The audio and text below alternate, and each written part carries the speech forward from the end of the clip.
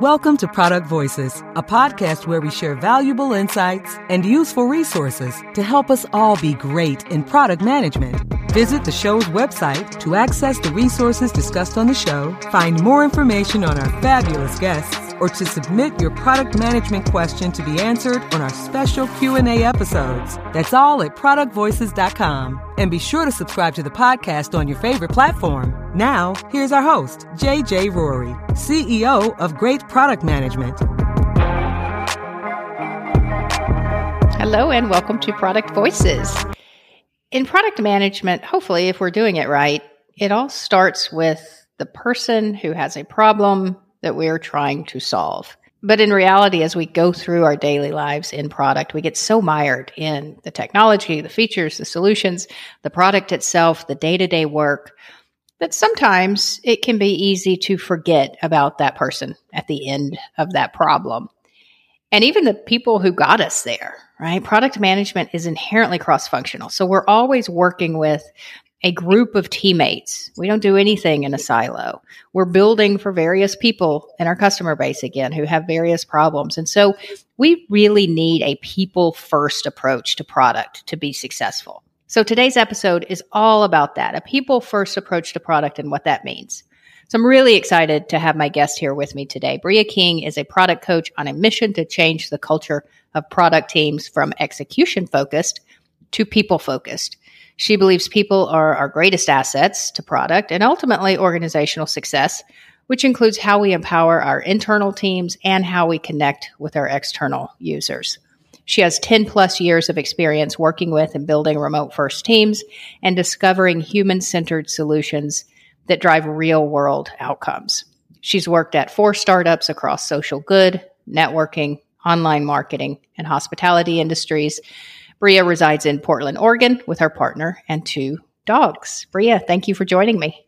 Hi, JJ. Thanks so much for having me. I'm excited about our conversation today. I am as well. First and foremost, let's start with the most important thing. What kind of dogs do you have? Ooh, I have a 4-year-old golden retriever. His name is Hank. And I have a 13-year-old Chihuahua, and his name is Jake. Oh my God. I love Hank and Jake already. Okay. Yeah, they're on the opposite ends of the spectrum. Yeah, right? Oh my gosh. Do they get along? You know, yes and no. I think it's a little bit of a yin and yang. Yeah, I can imagine. Okay, so now that the important stuff's out of the way, let's talk about people first product management. So people first, what does that actually mean to you? So to me, people first product is pretty simple in concept. It means that as a product leader, the most critical piece to your success and to your product success is really in empathizing with people. And, you know, we all know the importance when it comes to our users, you know, human-centered design. But I think that we can take that even a step further and connect with our users. And I use that word intentionally, connect, really listen to them without an agenda. It also, to me, really means going internally. And I think that this is the piece that can get lost sometimes. Are we taking the time to create spaces for our product teams or squads to come up with ideas, learn from our users, and work on things that they're excited about? I think, you know, product as we know it is a highly psychological role, and we're indirectly managing a lot of people. And so it's important for us not to forget about the people who are contributing to that product success and recognizing really that ideas can come from anywhere. And, you know, by having that diversity of thought, we'll ultimately end up being more successful as a result. Yeah, I really like how you've got kind of, and it's very connected. I like how you use the word connect, by the way. I use that as well because I think that's a very powerful word, and sometimes semantics matter. So I like that. But I like how you approach it from both internal and external people and teammates, and then external users. I think that's really important. And you mentioned something that sometimes the internal focus or viewpoint is missing. So I want to dig a little bit there. One of my questions for you, and this is a good segue, is to talk about why do you think people first product management is missing in some environments. I think it's fairly common knowledge that, or should be, that, yeah, we deal with people and we're building products for people and that sort of thing. But again, it does get kind of lost in the hectic world that we work in sometimes. So why do you think people first product management is sometimes missing in organizations? And are there maybe some elements that are particularly missing or that you see getting lost in some teams? Yeah, I mean, I think that it's a number of things. First and foremost, I think it really comes down to kind of the traditional way that some of us have gone about product management to a degree where, you have your roadmap that you're working on, you have stakeholders that you're committed to reporting back to who want to see that roadmap, who want to know, like, when are you going to be delivering on certain things? And rightfully so, as stakeholders of a business, they want to know when they can expect certain results. And so we tend to get really tied up in the people aspect of managing stakeholders. But as a result of that, I think we end up becoming so focused on those outputs that we're not really taking the time to take a step back and start to think about, how can I incorporate the people who are working towards this product? How can we take a step back and learn from them, get ideas from them, involve them more in the process, and not just solely on the output of getting, from 0 to 1. I think that that's the first piece. The second, I would say, is more intrinsic in nature. And, I don't want to speak for everybody, but I know, for me personally, as a product leader, you're developing a vision and you often set these expectations on yourself that you're the one that needs to be coming up with the best ideas. And as a result, I think you have those sort of insecurities that, I need to be the one coming up with them. I need to be talking to our users. And so we kind of isolate other people in part of that process. Or maybe the other thing is we don't believe that our team is really interested in being involved in that process. And I'll give you an example. So a couple years ago, held a hackathon with our team, and one of our engineers came up with a really genius and simple idea of just connecting two different data sets based on a workflow problem that our users were experiencing and trying to prioritize some of their work, and sending a report that helped them ultimately prioritize their work much more efficiently. And, on one hand, I have to admit, I was like, why didn't I come up with this idea? But on the other hand, it delighted our users who didn't even ask for this feature, but it was a result of, an intimate knowledge of what types of problems and challenges in the workflow that our users were experiencing, and being provided the time and space to come up with an idea that, was very simple, but hugely impactful. That's a great example. And it really highlights the importance of an environment, a people first environment, obviously, but an environment that allows different roles to bring different things to the table. Sometimes organizations put roles in little boxes. The engineers do this, the product managers do this, the product owners do that, marketing does this, and don't cross those borders. And then other organizations have no lines at all, and it's just total chaos. But it sounds like a really good organizational environment is to have, enough clarity around roles, but still allow everyone to participate in the problem analysis, in the brainstorming, and, like the hackathon, et cetera. Sounds like a really good balance there. Yeah, I think that is huge. I mean, at the very least, I think the most important thing is to make sure that you're involving, your design lead or your tech or engineering lead. But ideally, you're also involving the individual engineers, your QA person, if you have data scientists, whomever is really on your team, in the conversations that you're having with users. And, I'm not suggesting you include everybody all the time on every single conversation, but having that direct exposure is critical.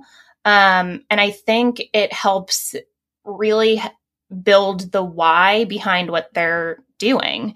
And, I'm a huge fan of Marty Kagan at Silicon Valley Product Group, and he quotes quite often, you want a team of missionaries, not mercenaries. And, even if you have a team that might be more interested in, I want to get my work done, they still care about the why behind, like, why are we doing this? Or what is the intent behind this ticket? What problem is it going to solve? And by giving that exposure on an ongoing basis helps to foster the environment around the why, and then ultimately helps them to come up with more ideas around how we can solve problems in more unique ways and what solutions are going to help us get there. Yeah, I love that. So that's really good advice for organizations and how they can kind of start to evolve into this people first approach. What other ways would you advise organizations if they wanted to kind of start shifting over to this approach? Yeah, so I think that there's two big parts of it. One is the more difficult one to solve, but, speaking to folks who might be leaders at organizations, of course, a lot of it is going to come at the top. It's first about establishing a culture of putting your customer first. And as a result, meaning that you're carving out the time for your team to be involved in taking that customer first approach. I think it's also getting a little uncomfortable with having, open-mindedness that ideas can come from anywhere, and being open to pivoting certain things when you learn about a new problem or somebody comes up with an alternative idea, or we conduct an experiment and we realize, hey, we actually need to pivot. This isn't really adding value to our customers. And so I recognize that can be more difficult to do, changing an organizational culture, depending on how large your organization is and how product has been integrated into the organization historically, creates potential barriers to, making that shift. But I do think that there's some tangible things for product teams and product leaders individually to start to do as you move into a people-first approach. The one we've already talked about, which is really bringing your teams along in part of the process, both of learning and empathizing with your users and being brought into, creating what the solutions are, developing the ideas. But I also think it's critically important for product leaders to set up one-on-ones with the individuals on their product team. It could be once a quarter or what have you. But, as a product manager, as we mentioned earlier, you're indirectly managing people, and you're ultimately also prioritizing what they're working on in their day-to-day. And so by creating those one-on-one environments, I think, one, you're opening up the opportunity to create, psychological safety potentially for some of your more introverted individuals on your team. But you're also creating an opportunity to learn what are their goals? What do they want to work on? Is there a new type of technology that they're interested in? Do you have the time and space to be able to put them on maybe a feature you're working on that they could learn from and kind of shadow?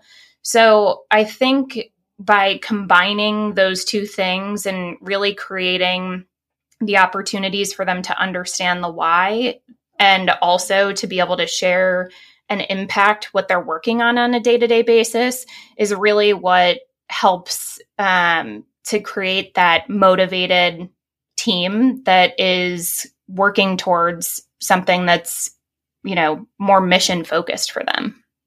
That's really great advice. And yeah, spot on. As you were talking, I was thinking about some of the organizations I've worked in and with that seem to be, these people first types of environments, and they had exactly that, right? They had the leadership at the top that really bought into it and brought it and led from the top, and then the product teams that were doing all of the things that you mentioned. I think that's really critical. So I love that advice. I think I want to now turn us a little bit, and it's we've been talking about this in a way that assumes this is the right approach, and I think you and I both strongly agree that it is. But let's go back to the basics for a minute, and let's just talk about some of the benefits of this. Like, why do companies need this so much? Like, what are the benefits of taking a people first approach to product management? Kind of leading from that question I just asked, if some organization needs to change and maybe there's some leader or middle manager who's trying to influence the culture to change, what are some of the kind of tangible ways and benefits that they could take to their argument to transform an organization to people first? I think at the end of the day, it leads to better ideas, which ultimately will lead to better outcomes, more, motivated and invested teams, happier customers as a result of that. And, all of those things being taken into account, the analogy that I like to use here is you can kind of think of a product team as a band. And I'll use an example. Queen being one of, the greatest bands of all time. You have different types of bands, some that, have somebody write their music for them, ones where maybe there's one or two people who contribute to writing the songs, and then others where it's highly collaborative and you have multiple individuals, really everybody in the band who contributes to writing songs. And Queen is a great example of this because, Bohemian Rhapsody, the one that we know the most about, written by Freddie Mercury, We Will Rock You was written by Brian May. Another one, Bites the Dust, by John Deacon. Radio Gaga by Roger Taylor. These songs spanned from 1975 to 1984. And each of them, if you think about all of those different songs, are very different. But I think as a result, they appealed to the time, the type of music, maybe different individuals. So maybe broadening who they were able to appeal to as a result of it. And I think that is an important piece to consider from a product team standpoint. If you're involving everyone in the process, you're going to be able to, address issues with users in a more unique way. You'll be able to keep up with the times from a technical standpoint. And I think you'll just ultimately end up having better ideas and better outcomes as a result of it. Yeah, I'm really, really in the mood now for some Queen. I've got to go listen to some because those are all great songs. I'm never not in the mood for Queen. I know, right? It's so good. But I love that analogy, right? And your point is spot on that, yeah, some great bands have, one primary, and that can work in some cases, but Queen's a great example that really fits the product management mold and everybody bring their talents to the table. I think that's great. So love that. Maybe I'll change the theme song for Product Voices to Radio Gaga or something. I love it. Yeah. Another one, Bites the Dust. No, I can't do that. That hits home too much for our products. Yeah. No, wouldn't suggest that one. Yeah. I love it. Okay. So let's just kind of summarize. I mean, how would you, final advice, if you will, on actions that someone can take today to really move the needle on this? Yeah. So, I mean, a lot of what we already talked about, at least as it pertains to the internal aspect, would be inviting your engineers to user interviews. Again, like everybody doesn't need to be included on every single one all the time, but work with your engineering managers to understand team capacity, time commitment, things like that, and making sure that you're bringing them along. At the very least, I mean, I think a lot of us do a good job at ensuring that we're doing readouts or trying to share the insights, but I do really think it's important to hear it first. The other is scheduling one-on-ones with your product team to understand, where do they want to go? What do they enjoy doing? What are their goals? What are their motivations? And I think one of the things that I kind of alluded to, but I didn't touch on too much in detail, which is to consider alternative ways to involve your team so that you really do have the opportunity to hear all voices. We often have meetings, and sometimes there are individuals who feel comfortable sharing in those venues. But either by creating those one-on-one environments or, identifying asynchronous opportunities to get ideas. I love Mural. There's Miro, tons of other things out there where you can give people more of the psychological safety to share their ideas in more unique ways. I think similarly, when we think about how we're connecting with our users while we're having these calls, it's trying to take the empathetic approach. Oftentimes we want to ensure that we're getting users feedback along the way, but we kind of have an agenda for those conversations. And I'd really encourage people to take a step back and, we mentioned and hit on the word connect, but really connect with your users for the sole purpose of just building a relationship, building trust. And I think by creating that psychological safety in those conversations, you'll start to learn more about what's their journey? What are the problems or pain points that they're coming across? And you'll really be able to more deeply empathize with them. And, hopefully your team who's joined that call will also have the opportunity to empathize with them, because it's important to know that even in scenarios where we are working on maybe issues that are problems that we have, we're not always the customer. And so I think by building more of that empathy with different types of people helps you to come up with those better ideas. I love that advice. And I just think it's practical, but really meaningful ways to bring that people first approach and environment and culture to an organization. So I think that's great. Thank you so much for sharing that. Bria King, this has been such a great conversation. Thank you so much for your ideas, your stories, your insights. I've loved learning from you. And I appreciate you spending the time and sharing your thoughts on this. Thanks for joining me. Thank you so much. This is great. And thank you all for joining us on Product Voices. Hope to see you on the next episode.